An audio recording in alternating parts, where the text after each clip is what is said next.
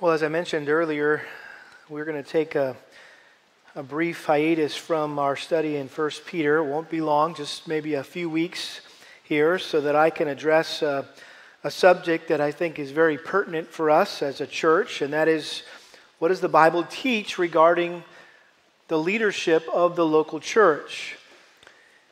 And my motive for this series is both theological and practical. I'll share with you the practical towards the end of the sermon, but let's begin with the theological. Theologically, one of the most important, or I guess essential things of a strong, healthy, God-honoring local church is biblically structured and biblically qualified leadership. Every church is a reflection of its leadership. The effectiveness of any church is directly related to the godliness of its leaders. Godliness and effectiveness go hand in hand.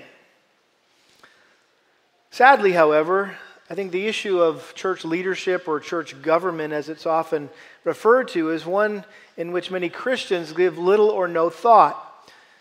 And to many, it seems that the leadership or organizational structure of a church is really as relevant to them as the color of the carpet.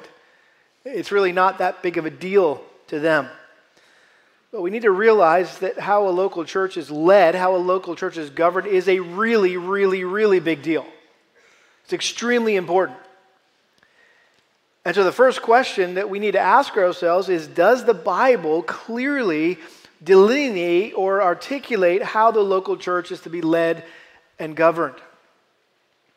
Alexander Strauch, a name you might be familiar with, he's a man who's been faithfully pastoring and eldering a church up in Littleton, Colorado, and he's provided a lot of great resources for the church today in this genre of church leadership and elders and deacons, and I find his books very helpful. And probably the book that put him on the map is called Biblical Eldership, an urgent call to restore biblical church leadership. And this is what he said, quote, "Many contemporary scholars say that the New Testament is ambiguous or silent regarding the topic of church government, and conclude that no one can insist upon a biblical model of church government for all churches because the Bible doesn't." He goes on, he says, "To hear some scholars speak, you would think that the Bible doesn't say a word about church government." He actually included a quote from one seminary professor who expressed this view most concisely, and I quote, "It appears likely that there was no normative pattern of church government in the apostolic age, and that the organizational structure of the church is no essential element in the theology of the church." Well, when it comes to the subject of ecclesiology, which we know as the theology of the church, and particularly the subject of church government, it is not uncommon for systematic theology books and Bible colleges and seminaries to present several different forms of government that they say are found in the New Testament, and they present them as all equally viable options which you can choose from, or ideally you just blend them all together. Well, there are three basic forms of church government. Based on your experience in the local churches that you have been a part of over the years, I'm sure you've all experienced every one of these. On one extreme, you have what's called pastor rule, where the pastor is the king. The church is led like a monarchy, and what the pastor says goes. That's kind of where the pastor has all the authority, and he serves as the CEO of the church. The other extreme is what we would call congregational rule, where the congregation plays a part in leading the church. In fact, it's like any good, American, right? We love a democracy where we all have a vote and the majority rules. And so you have congregational ruled churches, you have pastor ruled churches. But there's also a third form of church government, one that I think fits squarely in the middle, and that is what's called elder rule, where a plurality of godly men lead the church through the process of unanimity, which means that they pursue all being of the same mind, the same heart, striving together for the work of the gospel. In fact, even the elders don't vote, and they don't make decisions based on the majority. They base it on unity. In other words, if they don't all agree about a decision, they don't do it. They wait, they stop, they pray more, they study more, they seek more counsel. I would say these men function not as a CEO. They don't function as good Americans who love democracy, right? They focus as shepherds. They function, I should say, as shepherds. Now, this is not just a theological or theoretical topic for me, because I've had some experience in this realm, experience I'll never forget. When I was candidating at different churches around the country looking for a place to go be a senior pastor, when I got kicked out of the nest by the senior pastor that was over me years ago, and I was the youth pastor. He says, it's time for you to go be a senior pastor. I said, I don't want to be a senior pastor, I want to be a youth pastor. And that's what I thought I was going to be for the rest of my life, that I was just going to be still preaching to teenagers at 54. That's what I am right now. But thankfully, the men around me said, no, Ken, you need to go be a senior pastor. And so I began to candidate at different churches around the country. And one of my standard questions that I would ask, as they were asking me a lot of questions, I had a lot of questions for them. And one of my standard questions was, how is your church, or how is this church governed? What is the leadership structure in this church? One church responded by saying this, and I quote, "We are elder rule, but the congregation has the final say." Obviously, that was a bit confusing to me and caused me some concern, because I saw that as an inherent weakness in the leadership structure of that church. Well, nevertheless, I decided to visit that church and had a series of meetings over the course of the weekend that I was there. And in the very first meeting that they arranged for me with the elders, they asked me if there was anything I didn't agree with in their constitution and bylaws. And so after I had read those, obviously, in preparation for that meeting, and I was very upfront with them, and I said I thought it was unclear who was in charge of the church. Because in this section of the Constitution and bylaws, it looks like the pastor has the final say, and then in this section, it seems like the elders have the final say, and then over here, there's this thing called a general board, which was elders, deacons, and trustees that seem to have the final say, and then in this section of the document, it looks like the congregation has the final say. And they actually admitted that the founding pastor had intentionally set the church up that way, based on what he had learned in seminary. That there was these different models, these different examples. And the best case scenario was just to kind of blend them all together. And in my mind, it wasn't blending them all together, it was blurring them all together. Big difference, right, between blending something together and blurring something together. And so I told them that if they had called me to be their pastor, that I would desire to lead them in a more biblical perspective over time. And look at what the New Testament actually taught about church leadership.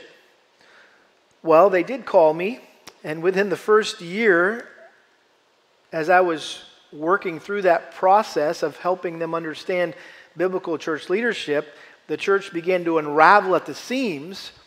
And in my opinion, its ultimate undoing was the result of an ambiguous leadership structure. Because when push came to shove, no one knew for sure who had the final say. And no one knew who was in charge. And so they all tried to be in charge, and they all tried to have the final say. In fact, one group was so insistent that they had the final say, and they didn't get it, that they decided to sue the church so they could have the final say. That sad scenario, I think, serves as a good example that when various forms of government are blurred together, it just muddies the minds of everyone in the church. And a lack of clarity results in a lack of unity. And so that's why when we started Lakeside, I wanted to make sure the leadership structure of this church was clearly defined from a biblical perspective, so there will be never any question, any confusion who is in charge and who has the final say. And it's not me. And it's not you. And it's not even the elders.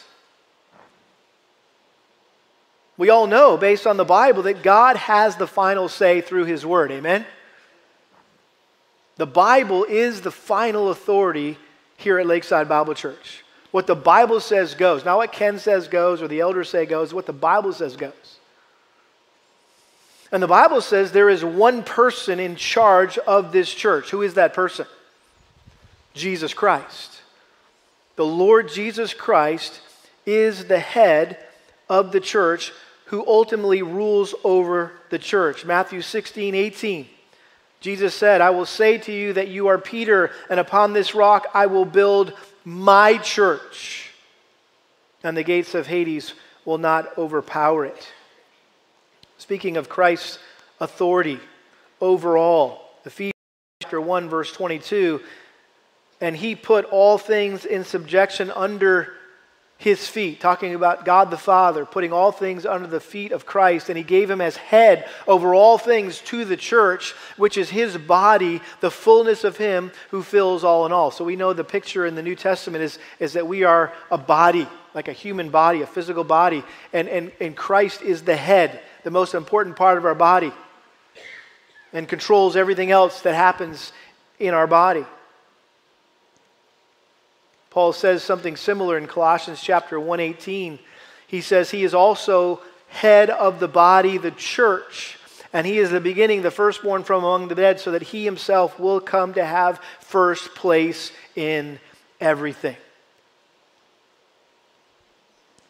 So Christ, as the leader of the church, mediates His authoritative rule in the church through humble servant leaders who are entrusted by the Holy Spirit with the responsibility of overseeing and shepherding Christ's flock, and who will be held accountable by Christ Himself when He returns.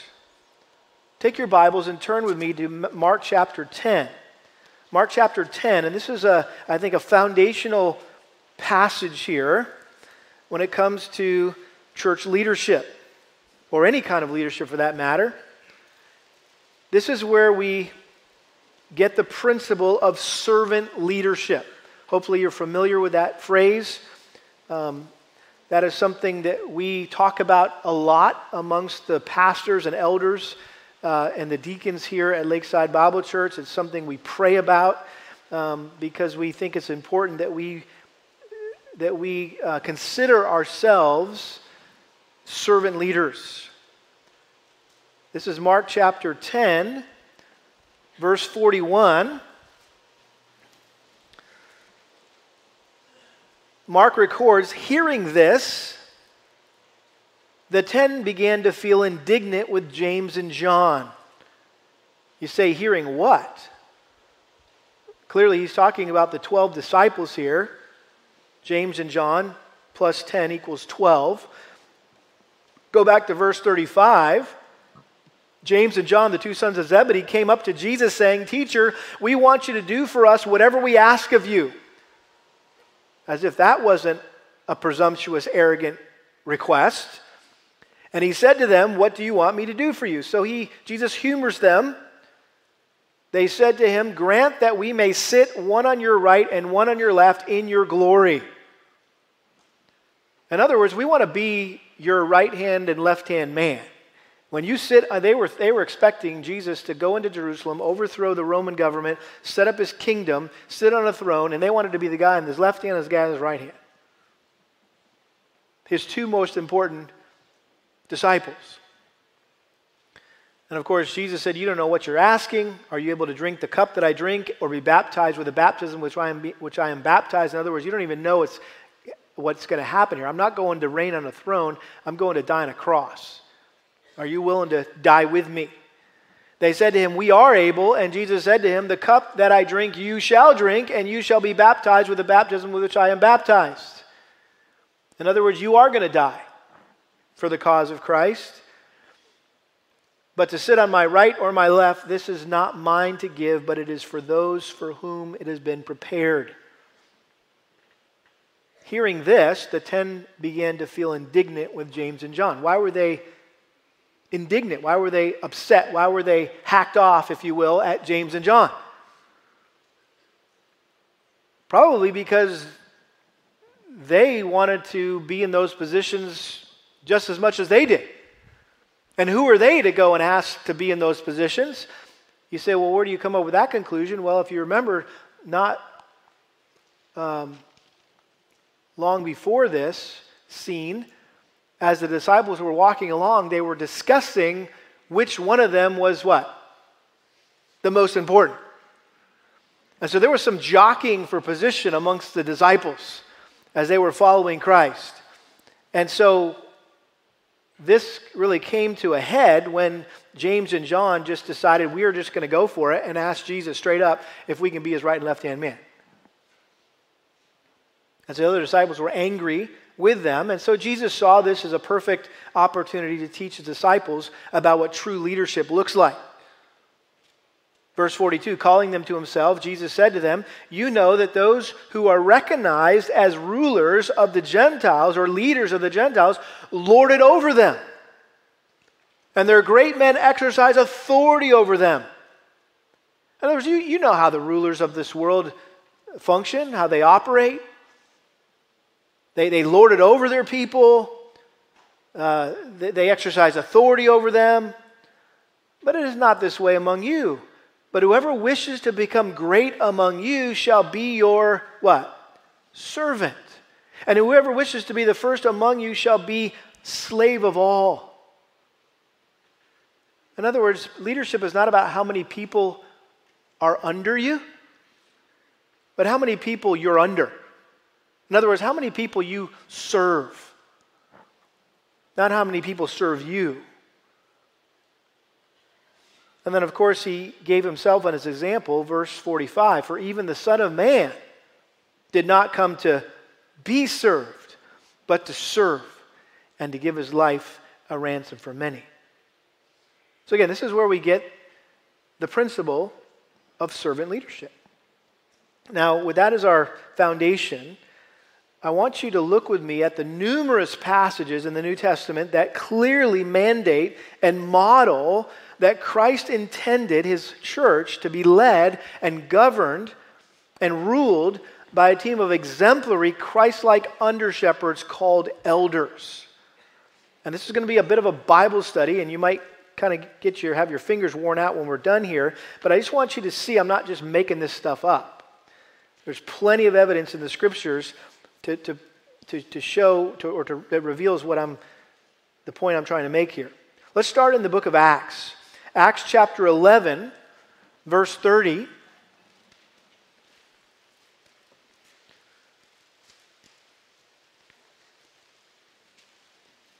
Here we're introduced to this church that's planted in Antioch as persecution was increasing and the Christians were being scattered and pushed further and further out away from Jerusalem, which was the epicenter of the persecution. Some arrived in Antioch. They shared the gospel. People got saved. They planted a church. And then notice verse 30, and this they did, sending it in charge of Barnabas and Saul to the who? Elders. And we're just going to see this word pop up all over the place. Chapter 14, verse 23. Again, Paul and Barnabas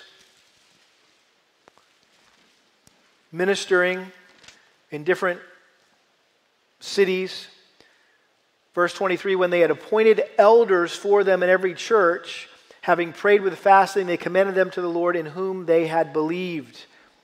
Chapter 15, Verse 1, some men came down from Judea and began teaching the brethren, unless you are circumcised according to the custom of Moses, you cannot be saved. And when Paul and Barnabas had great dissension and debate with them, the brethren determined that Paul and Barnabas had some others of them should go up to Jerusalem to the apostles and who? Elders concerning this issue. Verse 4, when they arrived at Jerusalem, they were received by the church and the apostles and the elders, and they reported all that God had done with them. Again, we're seeing a transition here. There's still apostles around, but the elders were being brought on board, if you will. Verse 6, again, the apostles and the elders came together to look into this matter. And then look at verse 22. Then it seemed good to the apostles and the elders and the whole church to choose men from among them to send to Antioch with Paul and Barnabas, Judas called Barsabbas, and Silas, leading men among the brethren. And they sent this letter by them, the apostles and the brethren who are elders, to the brethren in Antioch and Syria and Cilicia who are from the Gentiles, greetings. So it was not just the apostles who wrote this letter or signed this letter, it was also the elders. Chapter 16, verse 4, now while they were passing through the cities, they were delivering the decrees which had been decided upon by the apostles and elders who were in Jerusalem for them to observe. And one of the clearest references in chapter 20, Acts chapter 20, this is the elders, the beautiful farewell address that Paul gave to the elders in Ephesus, the church in Ephesus there. Chapter 20, verse 17, from Miletus he sent to Ephesus and called to him the elders of the church. In other words, there were no apostles of the church. There was apostles serving in the church in Jerusalem, but there were no apostles serving in the church in Ephesus. It was just elders. And then verse 28, I love this. He says, be on guard for yourselves and for all the flock among which the Holy Spirit has made you overseers to shepherd the church of God, which he purchased with his own blood. It's one of the most important verses in the New Testament about the role or the function of an elder. Then let's move on to the epistles here quickly. Philippians chapter 1, verse 1. Philippians chapter 1, verse 1, Paul and Timothy, bondservants of Christ Jesus, to all the saints in Christ Jesus who are in Philippi, including the overseers and the deacons. So as he was addressing this letter to the church in Philippi, he not only addressed the congregation, but he specifically addressed two groups of people, the overseers, which are the elders, and the deacons. Hold on to that thought. We're going to get back to that idea of the deacons.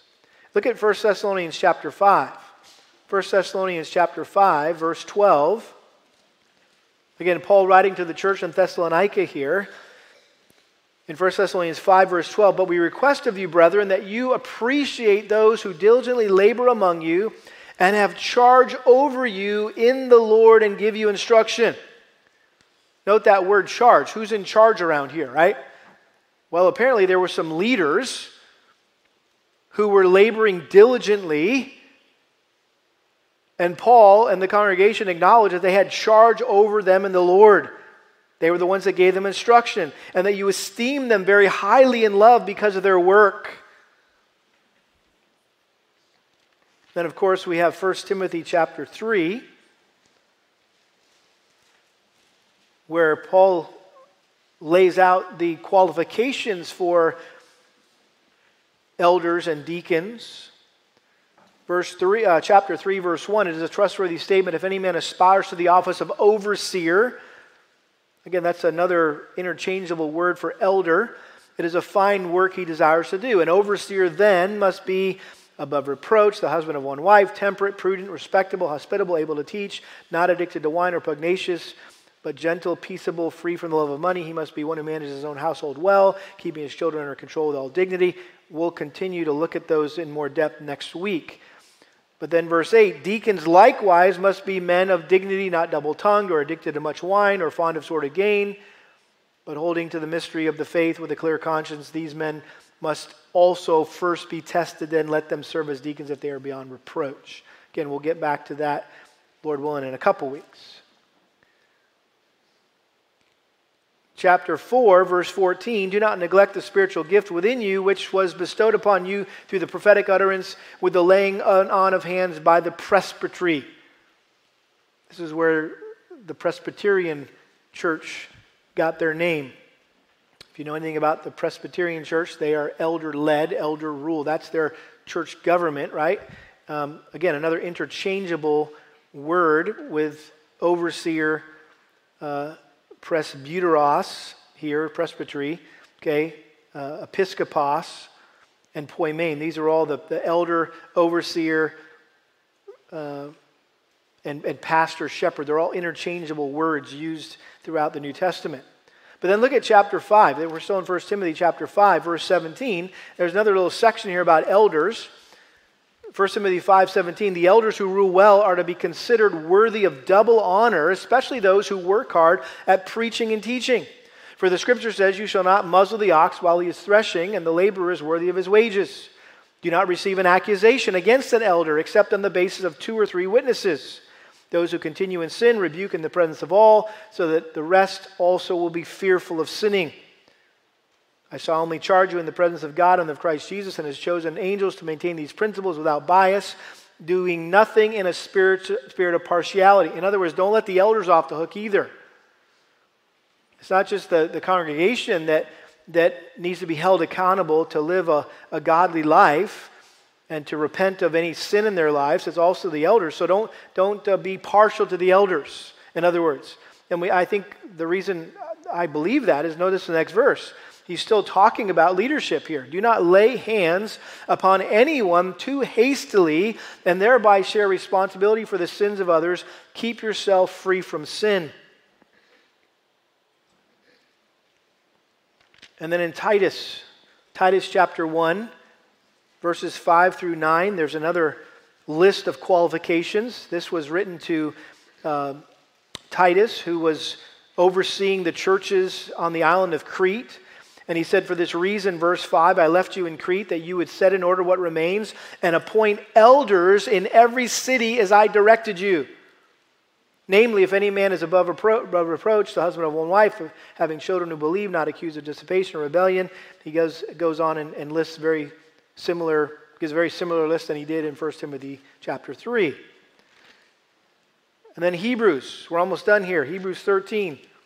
Not done with the sermon, just done with this list of verses. Hebrews chapter 13, verse 7. Remember those who led you. You say, well, who's that? Who are my leaders? Well, he defines them as those who spoke the word of God to you. In other words, again, we see this idea of the leaders are the teachers, the preachers. And considering the result of their conduct, imitate their faith. In other words, again, it's assumed that the leaders would live exemplary lives, who could say to the congregation, follow me as I follow Christ. And everybody's like, cool, I can do that because you're respectable. I can tell you're pursuing Christ-like. You're not perfect, but I can tell you really want to be like Jesus, and I want to be like Jesus, so I'm okay following you. Hence all the qualifications, right? That the elders and the deacons are to set the example for the rest of the church to follow. I'm going to say this in the next couple of weeks.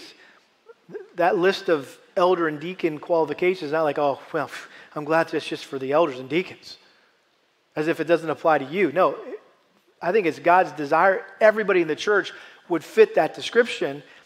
It just so happens that the elders and deacons are supposed to model that as the entire church pursues being above reproach. We're right there in Hebrews 13, verse 17. Obey your leaders and submit to them. Why? Because they keep watch over your souls as those who will give an account. Again, a great text about the role of a church leader. That they have been given the responsibility by God to watch over your soul. And they will have to give an account to the Lord someday. Let them do this with joy and not with grief, for this would be unprofitable for you. How about James 15? James 15. There is no James 15. Just making sure you guys are awake.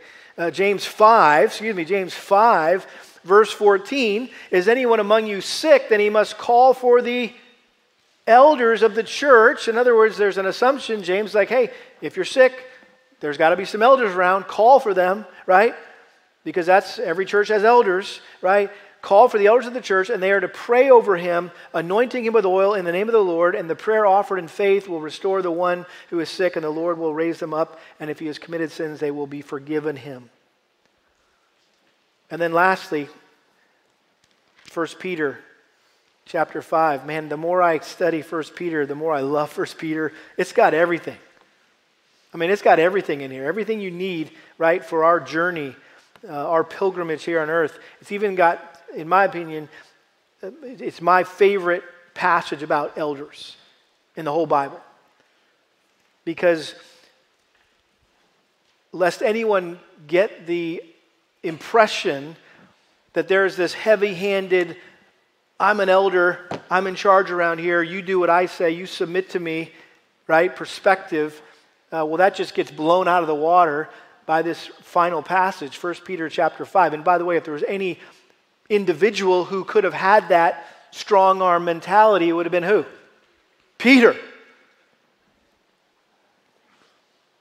And yet notice the work that the Spirit of God had done in his life over these 30, 40 years after Christ had returned to heaven, left him to lead the other disciples.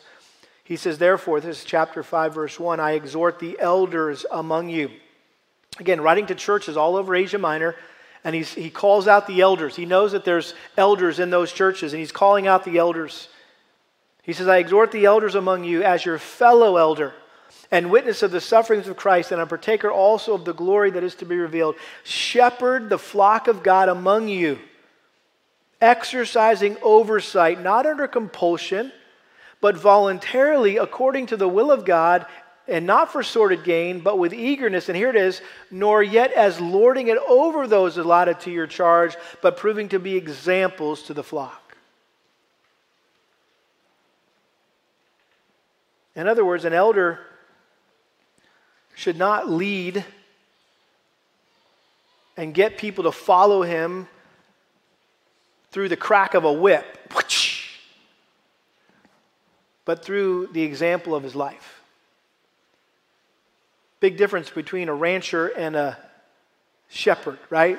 Ranchers tend to drive the flock, right, to get them to where they want to go, whereas a shepherd is out front leading the sheep.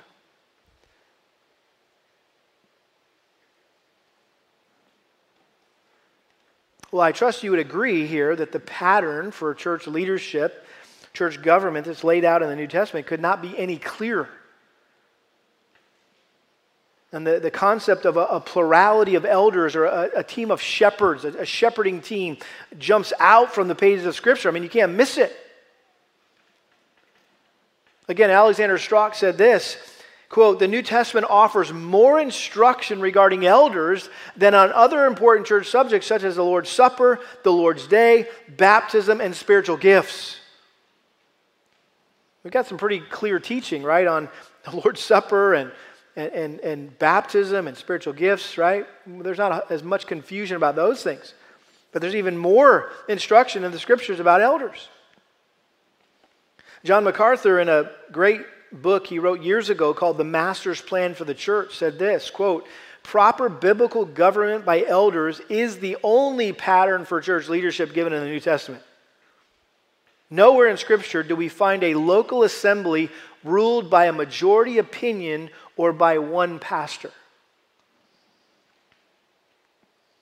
So I think it's without question that God intended each local church to be autonomously led or governed by a group of elders. The word autonomous simply means that you don't have anyone else over you. There's a lot of denominations that set up a hierarchy where, there's local church leaders and then there's other church leaders who are above those churches, and then there's other leaders above those churches, right? Above those leaders, and there's this hierarchy that goes all the way up to the top. The Pope would be one example of that, right? and the hierarchy that goes down to the different cardinals and the different priests and things like that. You don't see that in Scripture. You see independent, autonomously led local churches. Now, they may have interacted with one another, like the church in Ephesus, the elders in the church of Ephesus and the elders in the church of Thessalonica. They may have been buddies. They may have communicated, they may have talked, but no other church had authority over the church in Ephesus. No other church had authority over the church in Thessalonica. They were independent, autonomous, local bodies of Christ led by local elders. And those elders were assisted in their work by another group of godly men called, you are sleeping, deacons. Thank you. And deacons are uniquely gifted and qualified by God to serve alongside the elders in order to relieve them of the temporal matters of the church so they can focus on their spiritual responsibilities as shepherds of the flock. Turn to Acts chapter 6, where we see what I would call a prototype of the deacons. The deacon, or the office of deacon, wasn't officially defined, I think, at this point in Acts chapter 6. We don't see that until later in the book of Acts, and particularly in the epistles here, where things got more and more defined and refined.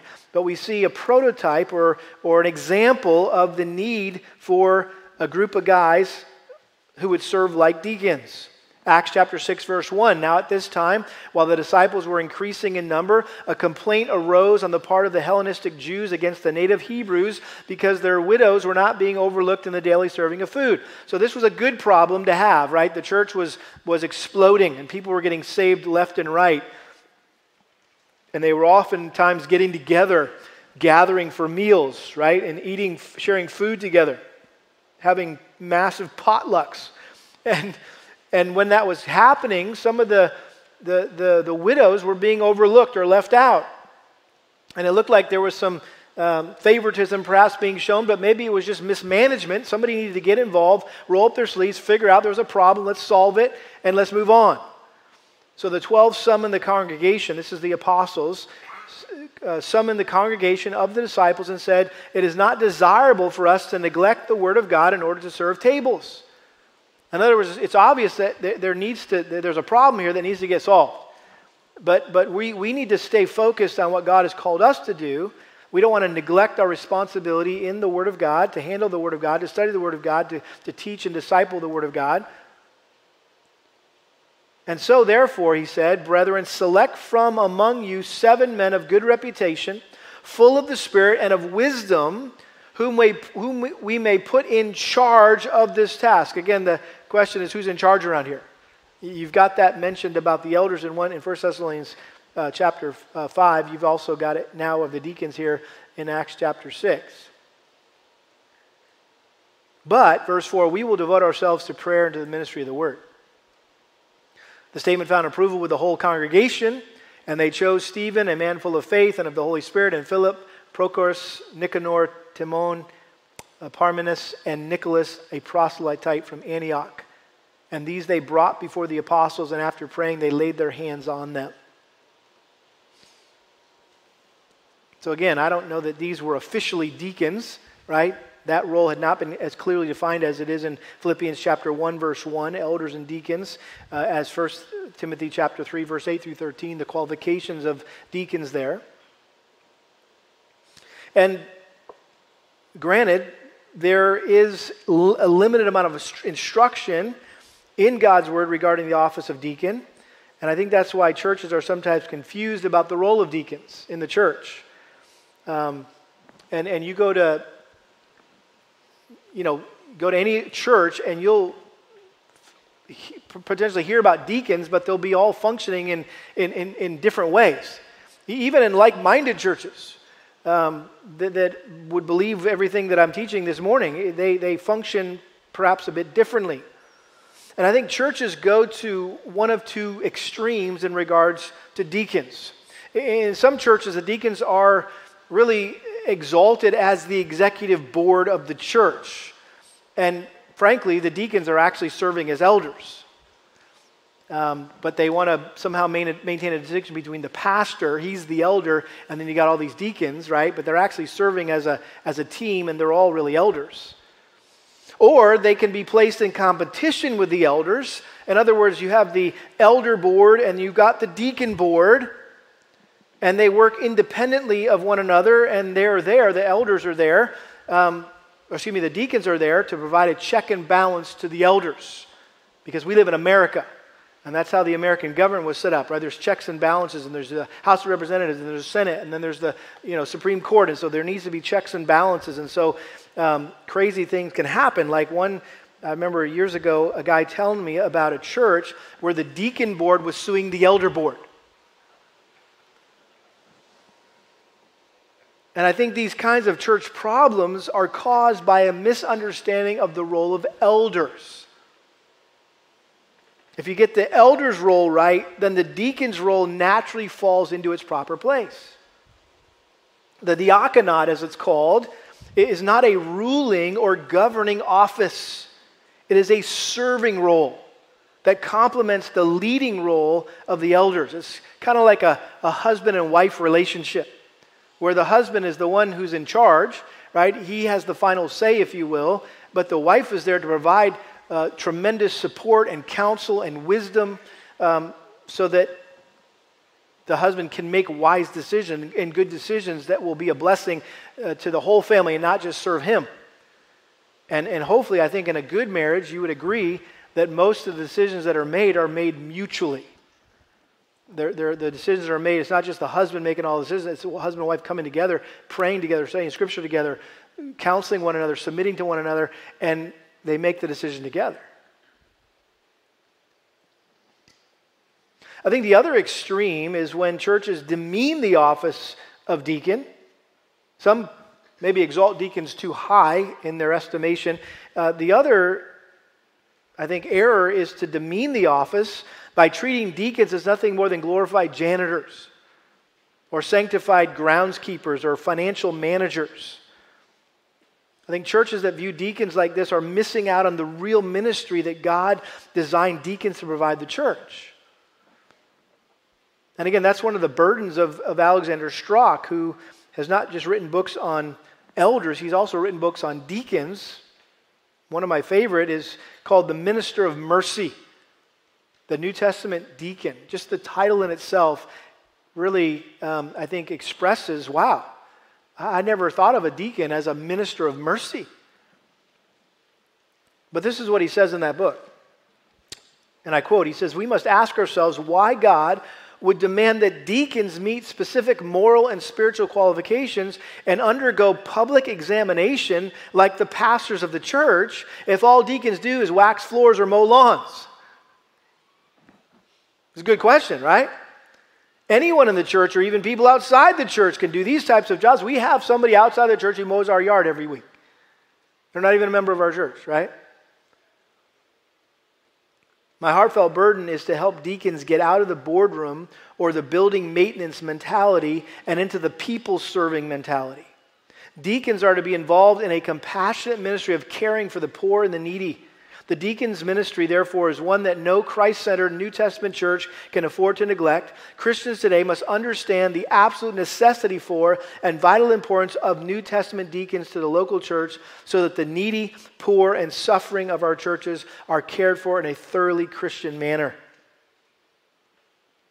One of my greatest joys is to watch our deacons minister to people in our church and in our community who have financial needs from time to time, and how they just come alongside them, and they don't just, willy-nilly write a check and say, "Here you go," but they sit with them and they talk with them and they sit on the ash heap with them even and mourn with them about where they're at in their life and what has caused them to be in this financial difficult place, and then also seek information, get information. Hey, tell us about how things are, and so let us give you some counsel about maybe how you can manage your finances differently than you have in the past. And in the meantime, let us help you.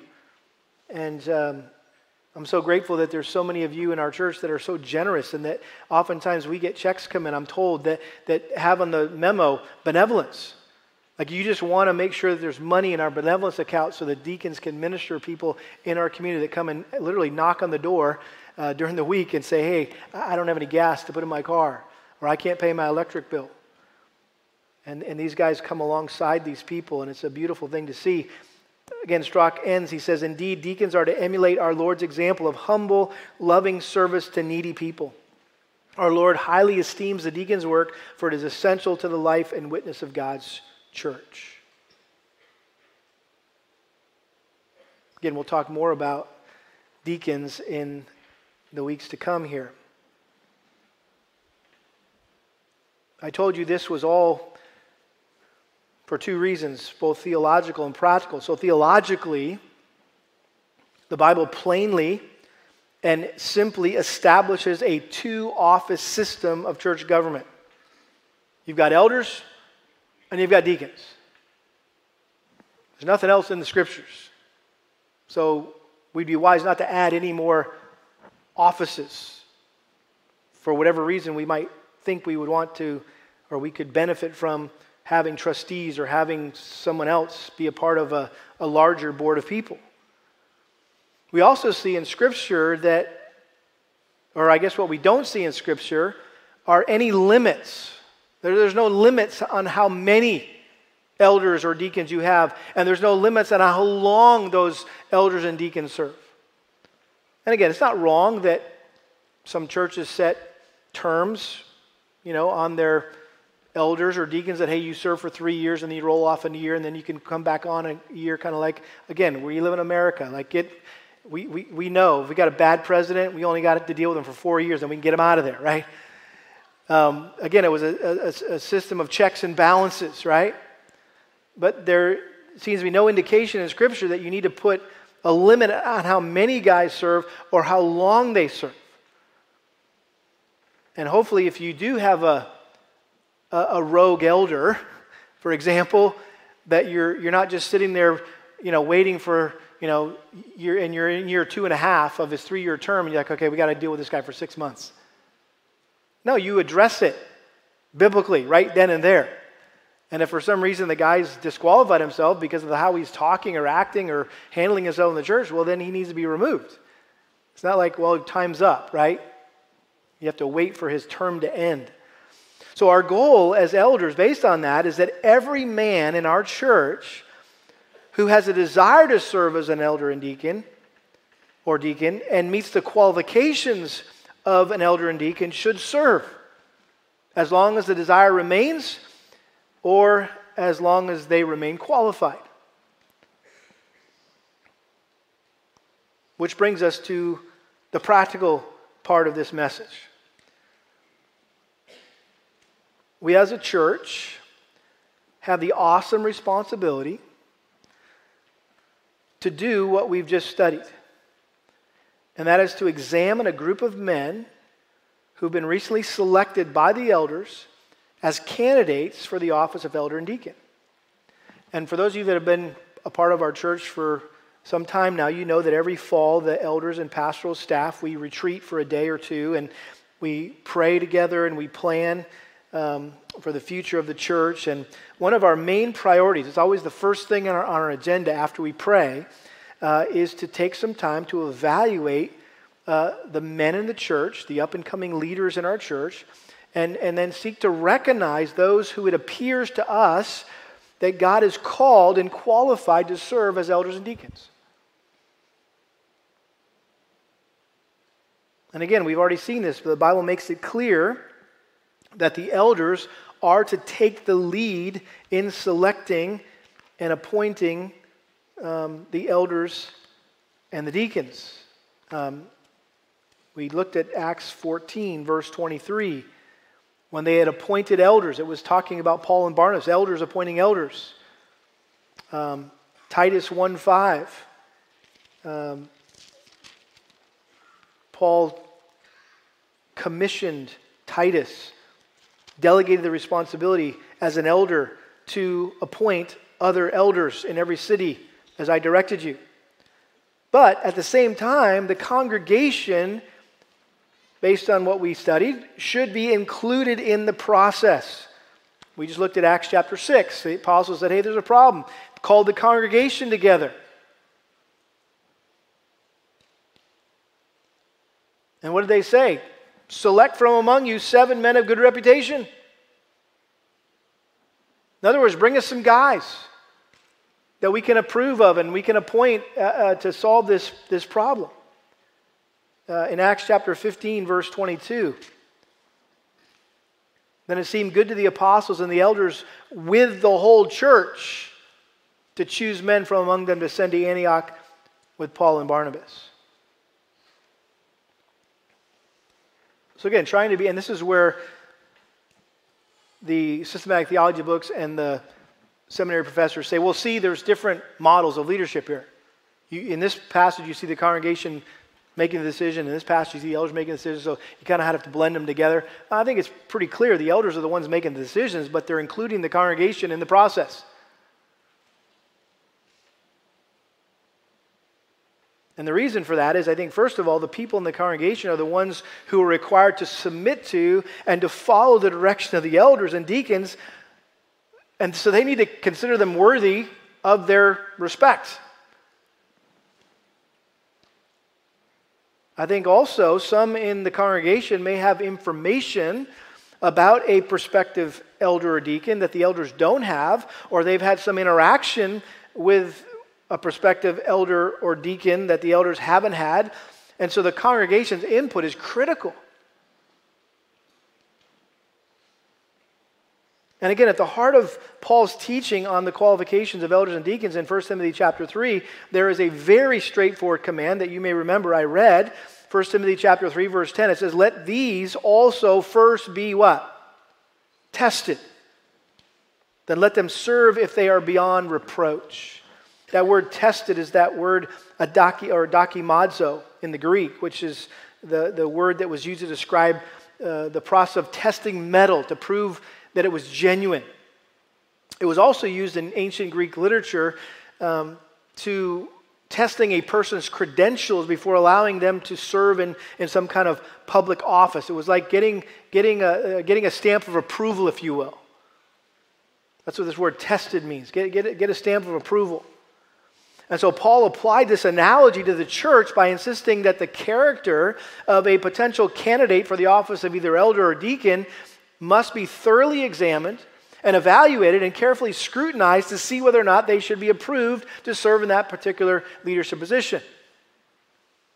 Which shouldn't surprise us, because that's really the standard procedure in our world, right? Before a person is allowed to perform a job that carries tremendous responsibility, requires exceptional skill, requires or results in serious consequences, or if they don't do the job correctly, they have to first be tested, right? Accountants, doctors, lawyers, brokers, right? They can only be licensed and certified if they pass a very rigorous test or exam. And I would suggest that if the standards are extremely high for those who have the responsibility of overseeing our health, our legal matters, or our finances, how much higher should the standards be for those who have the responsibility of overseeing our souls and serving in Christ's church? The job of an elder and deacon carries with it great responsibility. It requires great skill, and if not done correctly, it results in grave consequences. So that's why I think God demands that before a man is appointed to serve as an elder or a deacon, he must be thoroughly, rigorously tested to see whether or not he's qualified for the job. And if he doesn't pass the test, then he has no business being appointed as an elder or deacon. And that's what Paul was saying to Timothy. Timothy, be careful not to lay hands upon anyone too hastily.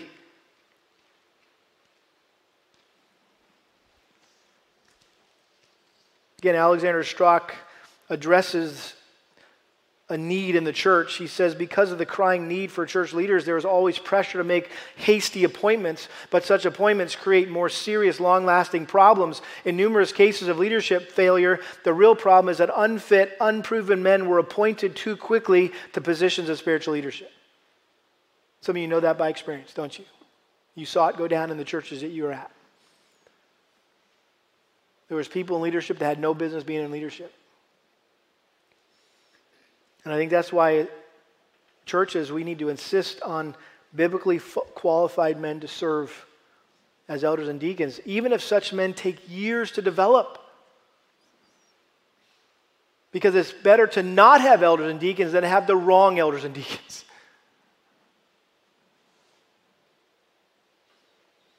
And so, based on this pattern set by Paul and the apostles, working together with members of each local church to select and ordain elders and deacons, there's a little 4-step process here that we've adopted at Lakeside Bible Church. This is our process. Number 1, with the help of the congregation, the existing elders recognize men who have a desire to serve as an elder, deacon, and who appear to be spiritually qualified. Most of the time, we recommend elders and deacons to you. But there are times when you have recommended elders and deacons to us. That you've come and you've said, hey, what do you think about this guy? Or have you noticed this guy? Or would you consider this guy being an elder? Or this guy being a deacon? That's very helpful.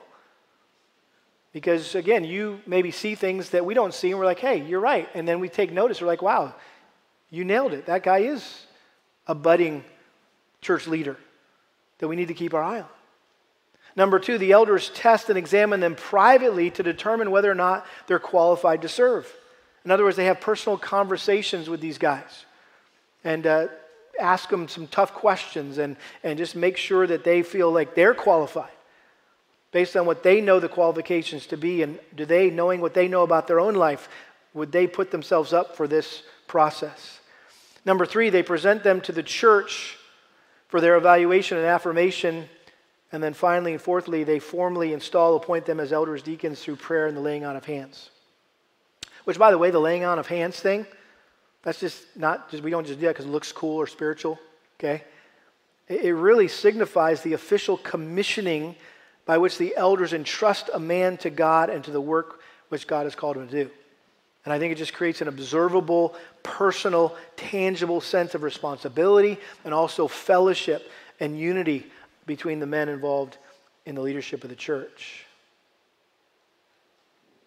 Presently, God has provided Lakeside Bible Church with 9 elders and 10 deacons. I hope you realize how blessed we are. That we're not feeling like we're scraping the bottom of the barrel, if you will, to find guys to lead. The Lord has raised up some very competent guys.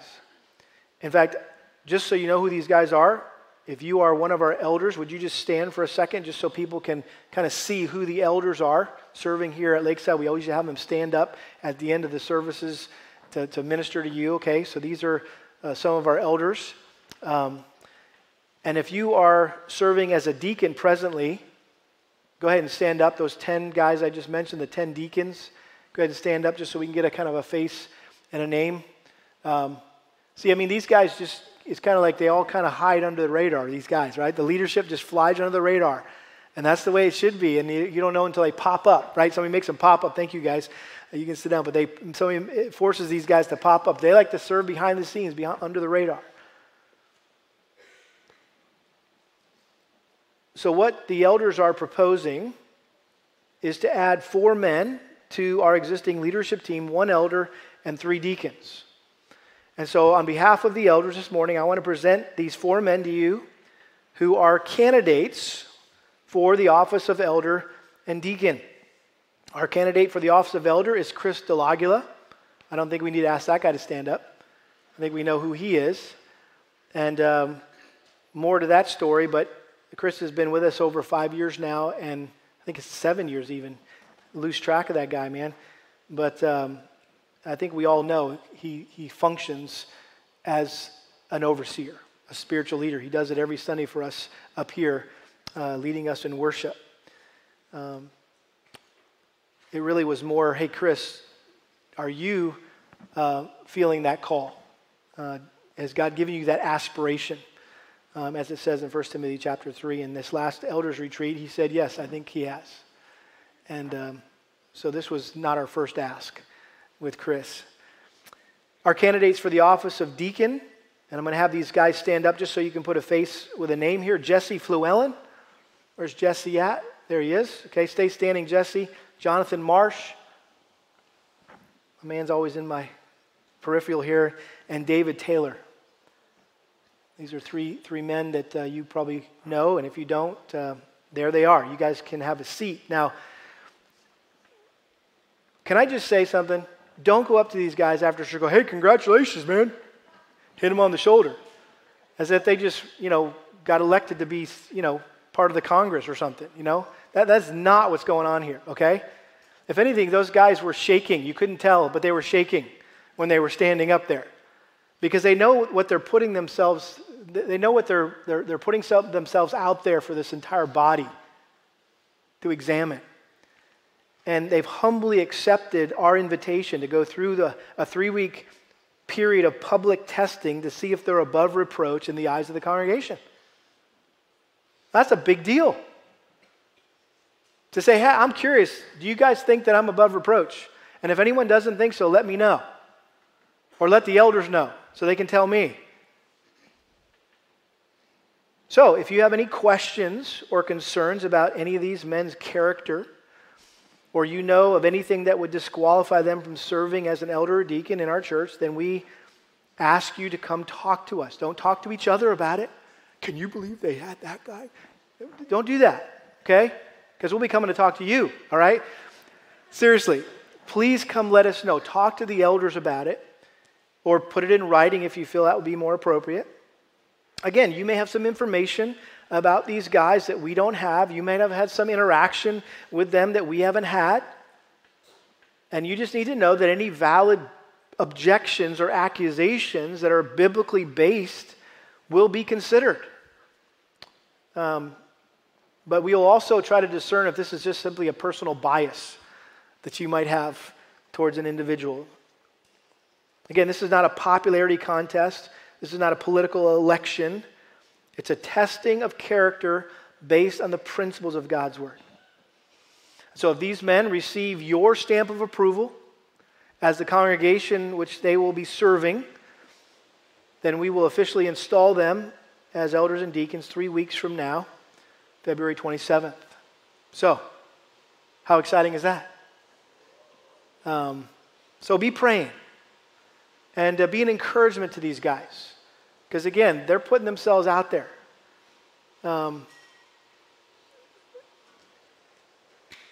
Lots of analogies come to my mind. I'm not going to say them. But pray for these guys. Pray for us as elders as we continue to lead this process. And then come back the next 2 Sundays, because we're going to go back to some of these passages and look specifically at the qualifications of elders and the qualifications of deacons, which will help you as you evaluate these guys. Like, what is the criteria? What am I supposed to do? Well, I like the guy. He's kind of a nice guy. Doesn't have much hair, but other than that, I like him. Sorry, I couldn't get past that, Jesse. It has nothing to do with that stuff. It has to do with the criteria that we're given in Scripture. And so we're going to try to do our best to explain that criteria to you so that you can make a healthy biblical evaluation and help us in this process. Amen? Let me pray. Father, thank you so much for our time together. Thank you that you have not left us in the dark when it comes to how this church should be led or who should be in charge or who has the final authority. It's very clear. And Lord, I pray that those of us that you have called to lead and raised up to lead this church, that we would do it in a Christ-like way, that we wouldn't wield Christ's authority in a harsh, critical, angry, confrontive, just an ungodly way, but that we would do it in an exemplary way. And Lord, as we as a church seek to follow the principles of Scripture when it comes to approving and appointing new elders and new deacons, that we would be pleasing to you through this process and the things that we think, the things that we say, and the things that we do. And Lord, that you would be glorified. Thank you just for the way you've provided leaders for us in the past, and that you will continue to provide leaders for us in the future. And we know you do this all for your glory and for the glory of the name of Christ. We pray this in his name. Amen.